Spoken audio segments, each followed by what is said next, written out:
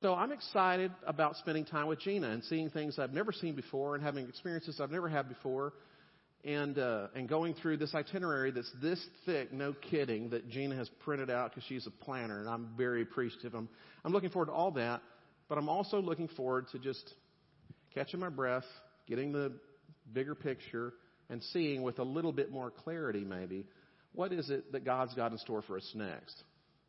Now, I don't know all of the specific details, but I thought before I left to go on vacation for a couple of weeks, I'd go ahead and lay out for you with some specificity what I already know God has in store for us. And I'm not prophetic in terms of forthtelling anything.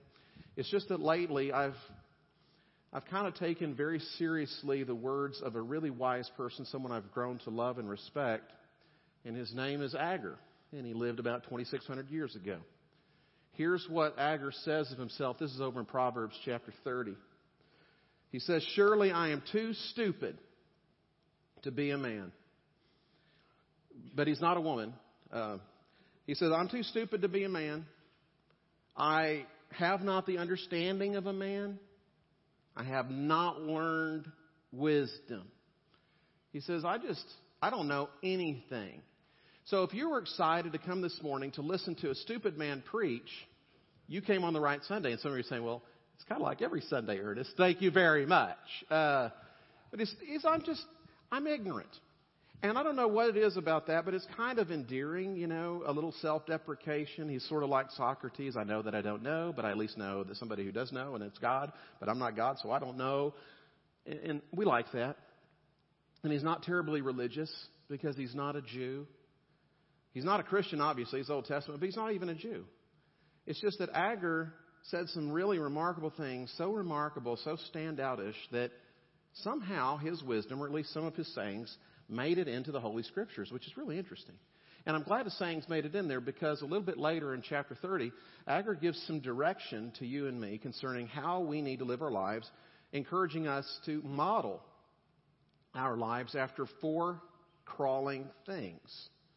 He talks about the ant and the rock badger and the locust and the lizard. And although he doesn't say it, these are not terribly attractive creatures because if you have ants around your house, it's not because you want them there. It's because you haven't called the exterminator. And I didn't see anybody this week walking their rock badger or coney. And if you see, a grasshopper or a lizard, once you get over being startled, you kind of want to stomp on it. And most of the time when we model, we don't want to model down, we model up. We want to follow in the footsteps of the people who went before and forged the path, the big trailblazers who left their mark on history and all the rest. We don't want to model down. But here he is, this man, who says, if you follow in the footsteps of these 4 creatures, you will have wisdom for the living of your days. Would you mind bringing me that coffee over there? Not that I'm about to fall asleep. But I got something stuck in my throat this morning. And I want to crawl forward into a great life. And I want that for you, and I want that for me, and I want that for our church. And I want that not just for the year ahead, but really for all of our days. And so if you're interested in that, and if you're interested in listening to a stupid man talk about a man who's too stupid to be a man, talk about following in the footsteps of things that creep on the earth, yay! Glad you're here. This is also why we have deacons to guard the exits, so you can't run away. So with that, let's go ahead and stand out of respect for God who's speaking to us through His Word. This is Proverbs chapter 30, verses 24 through 28. 4 things on earth are small, but they are exceedingly wise. The ants are a people not strong, yet they provide their food in summer. The rock badgers are a people not mighty, yet they make their homes in the cliffs. The locusts have no king, yet all of them march in rank. The lizard you can take in your hands, yet it is in kings' palaces. May God bless the reading of His Word. You may be seated. Now we're going to look at the wisdom of following in the footsteps of these creatures, and along the way I'm going to try to make some very concrete take it home with you sort of statements where you can understand where I'm hoping and where I feel like the Lord is actually leading us together as a congregation in the year ahead. First of all, he says, consider the ant. The ant isn't very strong, and yet it stores up its food in the summer. And some of you are thinking, wait a second, I thought ants were strong. Well, yeah, they're strong, but it's not pound for pound strong. They're milligram for milligram strong. I mean, the point is they're itty bitty. Your average work ant is around 2.5 milligrams. And so you know how many ants it takes for an ounce? About 10,000. The point is these things are itty bitty, and they've got itty bitty bodies and itty bitty ant brains. And yet in spite of all this, they store up food in the summer. So here's the thing. The ant tells us what time it is in life. It reminds us to know what time it is in life. The ant uses the past it draws from the past, draws from its instincts of the past to use the present to get ready for the future. And that's a good thing. They're multi-temporal beings. In other words, as human beings, we tend to be monotemporal. We live in one time or another or another. I don't know why it is, but some people live in the past, some people live in the present, some people seem to live in the future. The ant has all times in mind at all times. I don't know about you, but it seems like most of the people I run into kind of live in the past. There's a tendency for some people to drive through life looking in the rearview mirror. They're the kind of people that go on vacation and they take their camera and the video camera and multiple lenses and the tripod. And it's not that they don't enjoy the vacation. It's just that they're looking through their vacation through the lens of looking back on their life because they think that from here on out, it's going to be kind of downhill, kind of like my vacation to Europe. After that, it's kind of all over. And so we're going to be hopefully living in the moment. But a lot of times people will live in the moment as if it's already past. The problem with that, is if you live in the past, the question is, are you doing anything useful in the here and now?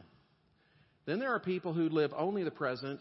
They're not thinking about the past. They're not living for tomorrow, and tomorrow never comes. And then there's some people who just live for tomorrow. They sing with Dorothy, Somewhere Over the Rainbow. They're kind of the dreamers. They're the people who are thinking, one day I'm going to get out of high school, and when I graduate from high school, everything's going to be great. Or they think, one day I'm going to finish college, and I'm going to have a career, and then I can be a real contributor to the kingdom when I have a career. Or then, maybe I'm thinking if I just get married, then everything's going to settle down. Or one day we're going to have children, and when we have children, everything's going to come together, and life's going to be wonderful. And then you start thinking, well, one day when the children leave the home, then everything's going to get wonderful. Or you think, one day when my children have children, then it's going to be great.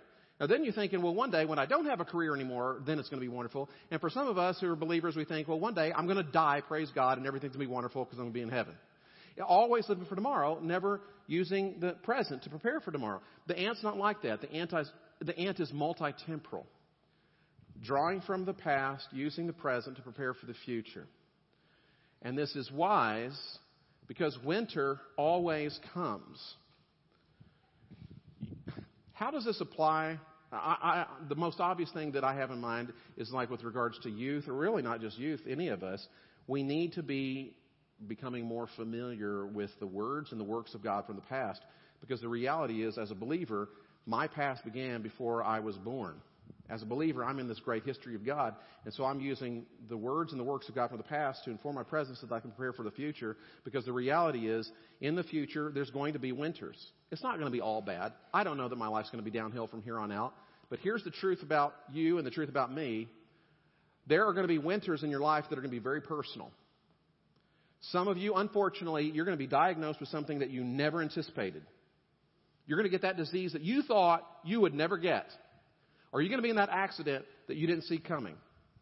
Or someone is going to leave you and you're going to go through some heartbreak, either through divorce or through separation or through death. Some of you are going to be disappointed because you got into a job or a situation and you didn't know that it was like you thought it was because it got misrepresented, and you get in there and all of a sudden you find out this is not all that it was cracked up to be.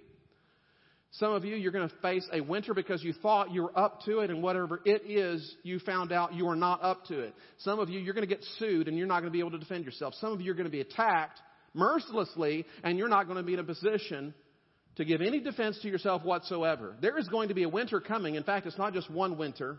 There are multiple winters in life. And when you're in the midst of that winter situation, if you don't have resources stored up in advance, you're not going to survive it. While the sun is still shining, you need to make preparations for what is yet to come. And that largely involves, but doesn't only involve, simply being in the Word and getting to know Christ. Because those winters come in your life. As a nation, I think maybe we're entering into winter. I don't know this to be the case, but I do know we are not living in the year 2000 anymore. There was a time in our history, which most of us still remember, when we kind of thought, because there are oceans on both sides of our land, we were sort of insulated from radical terror and evil. We know that's not the case anymore. I think you'd have to be blind to think, well, all of our troubles are somehow in the past and well behind us. We kind of sense that there is, I don't know, a freeze that's coming over the terrain, that you can almost sense the snow and the ice creeping across the land. And certainly when you think about the situations in our lives concerning marriages, concerning families, concerning relationships, we have people with broken lives, with broken hearts, not just broken bodies, but depleted souls. And people are growing up in these kind of contexts, and I think we're kind of entering into a winter of discontent. And when that winter comes for you, or when that winter comes for others around you, if you're going to stand or give something that is substantial, that's going to stand up to those freezing winter moments, you'd better have stored up something. You better prepare. As my friend Logan commonly says, I've got to make hay while the sun's still shining, because it's not always going to be shining on you. So the ant prepares. It doesn't always enjoy itself. It's just the nature of getting prepared. You work a lot. Ants go to picnics, but they don't necessarily enjoy them. You're drinking your tea, sipping your lemonade, and they're working, taking away one granule of sugar after another after another. And if you're not careful, they'll carry off your cookie and all your potato chips because they work. The ant reminds us what time it is in life. And if you have the brain of an ant, you're going to remember what time it is in life. And you're going to make hay while the sun is still shining. You're going to make the most of those sunny days to prepare for what is yet to come. There's a second thing. Agar talks about the ant, but he also talks about the rock badger. The rock badger, they're not a mighty people, but they live in the rocks. They make their homes in the cliffs or in the crevices, in the crags. Rock badgers remind us of where our security lies.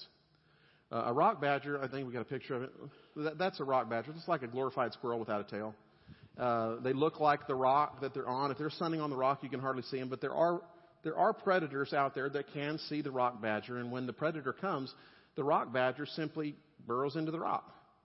They go into the crags and into the crevices. And so if that predator, like a vulture or an eagle or whatever, wants to take the rock badger out, it's got to tear down the mountain in order to get to it.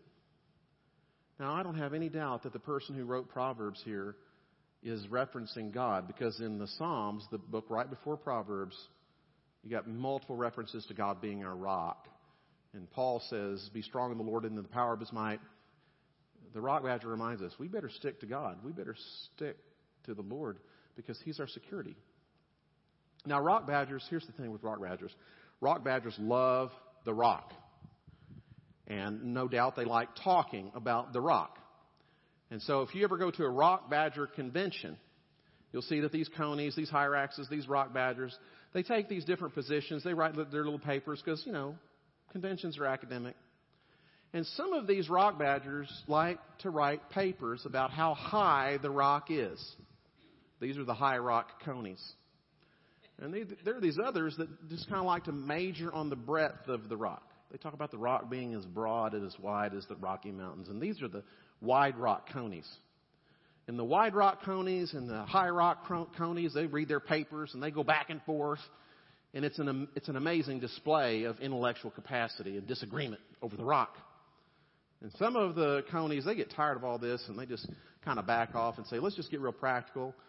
Let's talk about how to make the rock more coney friendly, so more conies will come to our rock. But here's the thing about rock badger conventions. If they're held out in the prairie, they all die. No matter what their position papers may say, they can't find security in their position on the rock. It's the rock that gives them their security. Now, I'm not implying that theology is not important, but Theology is like the road sign that points to the city, okay? There's a difference, and I pity the fool who can't tell the difference between the sign and the city.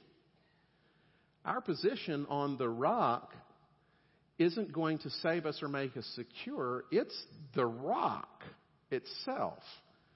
The rock badgers know this. Now, I'm not making fun of rock badger conventions, okay? Because if you ever go to one, you're going to love it. You'll know the songs, Rock of Ages, cleft for me. Let me hide myself in thee. It's great. But the rock badgers simply remind us, if you've got the mind of a rock badger, you're going to know where security is, and you're going to cling, and you're going to cling tightly to the rock. It's personal. Agur goes on and gives us another piece of really interesting wisdom. He talks about the locusts. Now, locusts are real small, and by itself, they're not going to threaten you or anything like this. But when the locusts are in hordes, when they're all together, tremendous, tremendous power. Some of you know your history of America. You might remember that locusts were a real problem in the Plain States from the 1850s, about the 1880s. How many of y'all ever read Little House on the Prairie or saw some of that stuff? The locusts sweeping over and eating everything. That happened.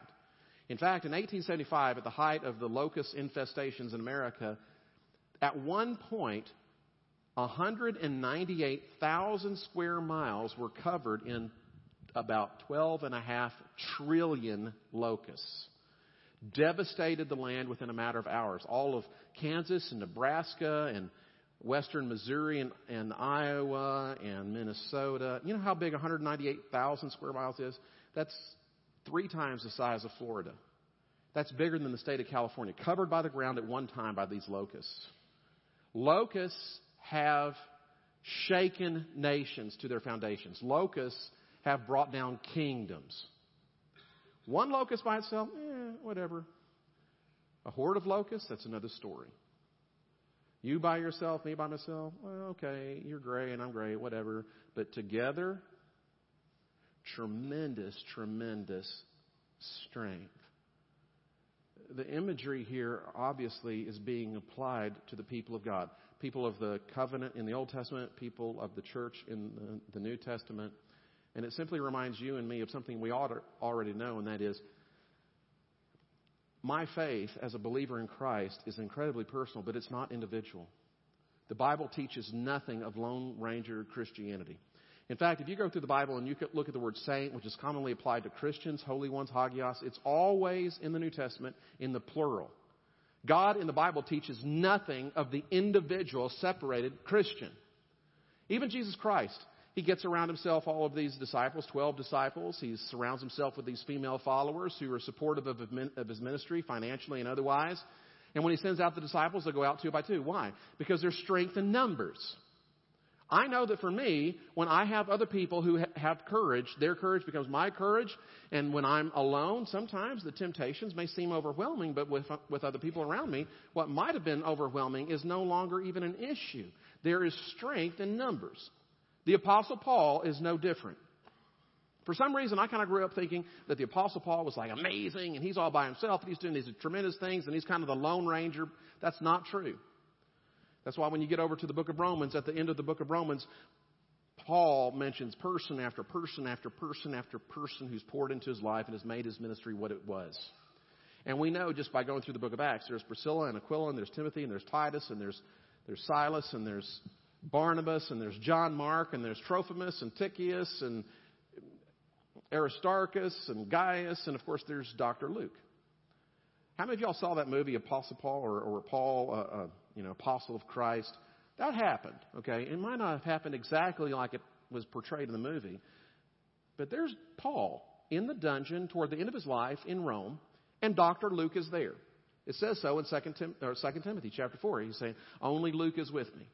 And here's Paul at the end of his life. His hair's falling out and his body's aching with pain because of all the beatings and the stonings, and he was left for dead and all the rest. But there's Dr. Luke. And in 2 Timothy, which is the last letter that Paul writes, he writes to Timothy and says, please, Timothy, do your best to come before winter. Dr. Luke is here, but only Luke is here. Oh, and bring John Mark when you're coming. Why? Why is he interested in all this? Because even for Paul, who is strong in the Lord, He wants as many people around him as he possibly can have because there is strength in the number of other believers. God never intended for you, and He never intended for me to walk alone. In fact, it's not just a matter of me having personal strength. It's a matter of you and me together doing what it is that God has called us to do. And what has He called us to do? To make a difference and to take on and overcome the challenges of our world. But you're not going to do that with one little grasshopper. God's called us to be like a horde of locusts. If you've got the mind of a locust, you know where your strength lies, and you will stick together with other people. Well, there's one more thing. He talks about the ant, he talks about the rock badger, he talks about the locust, and then, of course, he talks about the lizard. The lizard is found in king palaces. Okay, what's that all about? It's incongruity. It's the image or the emblem of absurdity. It's ridiculous. The other day I was in my garage, it was about 3 weeks ago, I was in the garage moving some stuff around, and a lizard jumps out. And immediately I'm thinking, what do I do? And I know, well, one thing I don't do is I don't tell Gina. And the other thing I'm thinking is I'm not going to chase this thing down because even though I'm as quick as I used to be, I'm not going to chase that thing down because, hey, they live in king's palaces. One can hang out in my garage. It's no big deal. But it's incongruous. It's ridiculous. It's absurd. It's kind of like Groucho Marx saying, you know, the other day I shot an elephant in my pajamas. How it got into my pajamas, I'll never know. You're waiting for the punchline. The king woke up, saw a lizard in his palace, and you're waiting for the punchline, and that is the punchline. It's ridiculous. It doesn't fit. It's absurd. It's like my son telling his roommate's dad, hey, remember that guy who did the donuts, who went to see the Dean of Men a couple of times, who ran away from the cops and got away? Yeah, that's my dad, and he's the pastor of a downtown Baptist church. It doesn't fit. It's a lizard in a palace. Now, there's things about God's grace that just seem to be absurd, ridiculous. You didn't see it coming. It doesn't seem to fit. If you want to be great, you've got to be the least of these. If you want to be a leader, you need to be a servant. If you want to be the first, you've got to be the last. If you want to be the greatest, be the servant of all. You want to wear a crown, carry a cross. Doesn't seem to fit. But the most absurd thing of all, the most ridiculous thing of all, is that God would actually use people like you and me in His service. And when it dawns on you, when it hits you, that you're just a lizard in His palace, it ought to radically humble you and actually kind of fill you with joy. Because the fact that the lizard is allowed to live in the king's palace is itself an act of grace. But I know the reality is He's not just allowing me to stay and dwell in His presence. He brought me in by His Son's broken body and shed blood. I've got gifts and you've got gifts, and the whole thing of grace is a gift. And if at any time you start thinking of yourself as a king or a queen in the palace, you have forgotten yourself. You've forgotten His radical, absurd grace. You're just a lizard. And I don't mean that to be demeaning. It ought to actually fill your life with joy and humility and service. I was reading something from Howard Hendricks. Howard Hendricks was a pastor of a Presbyterian church in Washington, D.C. And as you might expect, there were lots of interesting people from the military and government, public service. They were part of his church, kind of an interesting mix of people. He had this breakfast for fathers and sons on Thursday mornings, and it was done by 7:45. After the breakfast was over, Howard Hendricks had stopped speaking and everybody was leaving. He noticed a senator, Senator Mark Hatfield. And Senator Mark Hatfield was a Republican from Oregon, served in the Senate for 30 years, chaired one of the major committees, just a very influential senator while he was serving. And he saw Senator Hatfield stacking chairs and picking up napkins. And Howard Hendricks remarked, you don't stack chairs and pick up napkins if you are impressed by the fact that you're a U.S. senator, or if you're impressed over the notion that you are God's greatest gift to your local church. But you will stack chairs and you will pick up napkins when you are impressed by the absurdity of the grace of God that He would allow a lizard like you to serve in His palace. If you've got the mind of a lizard, you are blown away at the absurd, ridiculous grace of God, and you will serve with incredible joy. So, the ant reminds us of what time it is in life. The rock badger reminds us of where our security lies. The locust reminds us of where our strength is. And then, of course, the lizard reminds us of the absurd, ridiculous grace of God that actually transforms our lives. So where are we going to be the next year? I don't know all the specifics. I doubt when I come back from vacation I'll know all the specifics. But here's what I'm already committed to. And as for my part, here's where we're going. Like the ant, we're going to make hay while the sun is still shining. And we're going to make the most of our opportunities to let more and more people know about the incredible grace of God that they need. Because winter's coming. We are going to stick really tightly to Jesus Christ. We're going to stick tightly to the rock because Jesus Christ came so that we could have something solid to hold on to, so that we could, in fact, cling to God. That's why He came, because He knew that we needed Him, and there was no way that we could cling to God except for God clinging to us over His incredible grace displayed on the cross. We're going to stick together because we do celebrate communion, and communion is a reminder that the whole reason that God came was to bring us into union with Him and communion with one another, that we would be made one. And the final thing that we're going to do in the year to come is really simple. As we remember Him, as often as we remember Him, and we do this every Sunday, we are going to be blown away by the grace of God, and we are going to consider it a privilege to be servants in His household. And if you have the mind of an ant or the mind of a rock badger and a locust and a lizard, you're going to be really happy about where God has brought you and excited about what is still in store for you. I don't know all the specifics, but I know to what I'm committed, and what I'm committed to that Agur talks about finds its perfect expression in the body that was broken and the blood that was shed and what it is that we are remembering today. So let's remember, and let's remember well, and let's get geared up for the rest of our summer and the year to come. Let's bow for a word of prayer. Father, we thank You for the body that was broken, the blood that was shed. We thank You for the message of the cross, and we thank You for Agur, somebody who may have considered himself too stupid to be a man. Someone who may have considered himself just unworthy of giving wisdom, and yet there is incredible wisdom that comes to us in Your Word, and I'm glad that these sayings were included in the Scripture. And I'm also glad that actually the cross bears out the truth of these things.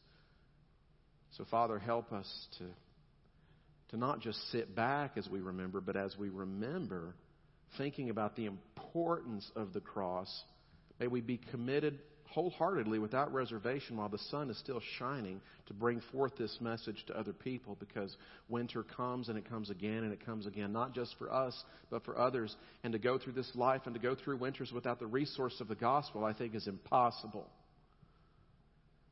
And Lord, help us above all else to just cling to You in a personal way, but help us not to cling to You individually, but corporately together, that we could take on the challenges of this world. And may we consider it a joy and a privilege to be servants of the King in Your household, advancing Your kingdom. May we be blown away by Your graciousness and serve not just with energy, but with joy and with humility. Lord, in this time of remembrance, may we be blown away and transformed by Your grace in a way that is appropriate and pleasing to You. And we pray this in Jesus' holy name.